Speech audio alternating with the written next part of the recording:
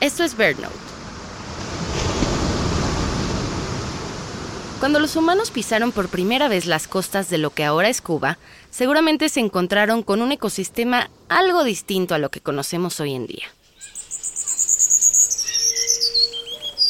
Es probable que los ancestros de los guanajatabeyes compartían la isla con perezosos casi tan grandes como osos negros, que deambulaban por los bosques abiertos.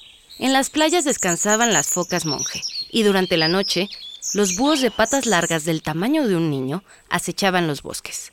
Pero todos ellos vivían bajo la sombra de un gigante. El gigantohiérax es un género extinto de águilas cuyos fósiles se han encontrado en depósitos de cuevas locales y resumaderos de alquitrán.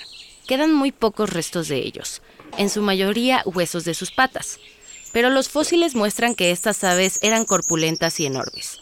Con un peso estimado de 13,5 kilos, el gigantohiérax suarezi, la más grande de las dos especies identificadas, habría sido el ave rapaz más grande conocida en América, solo superada por el águila hast neozelandesa de similar tamaño. Esto significa que serían 10 veces más pesadas que la aguililla cola roja.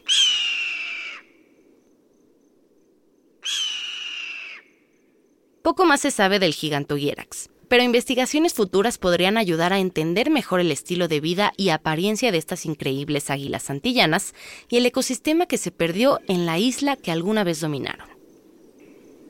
Para BirdNote, soy Paola Martínez.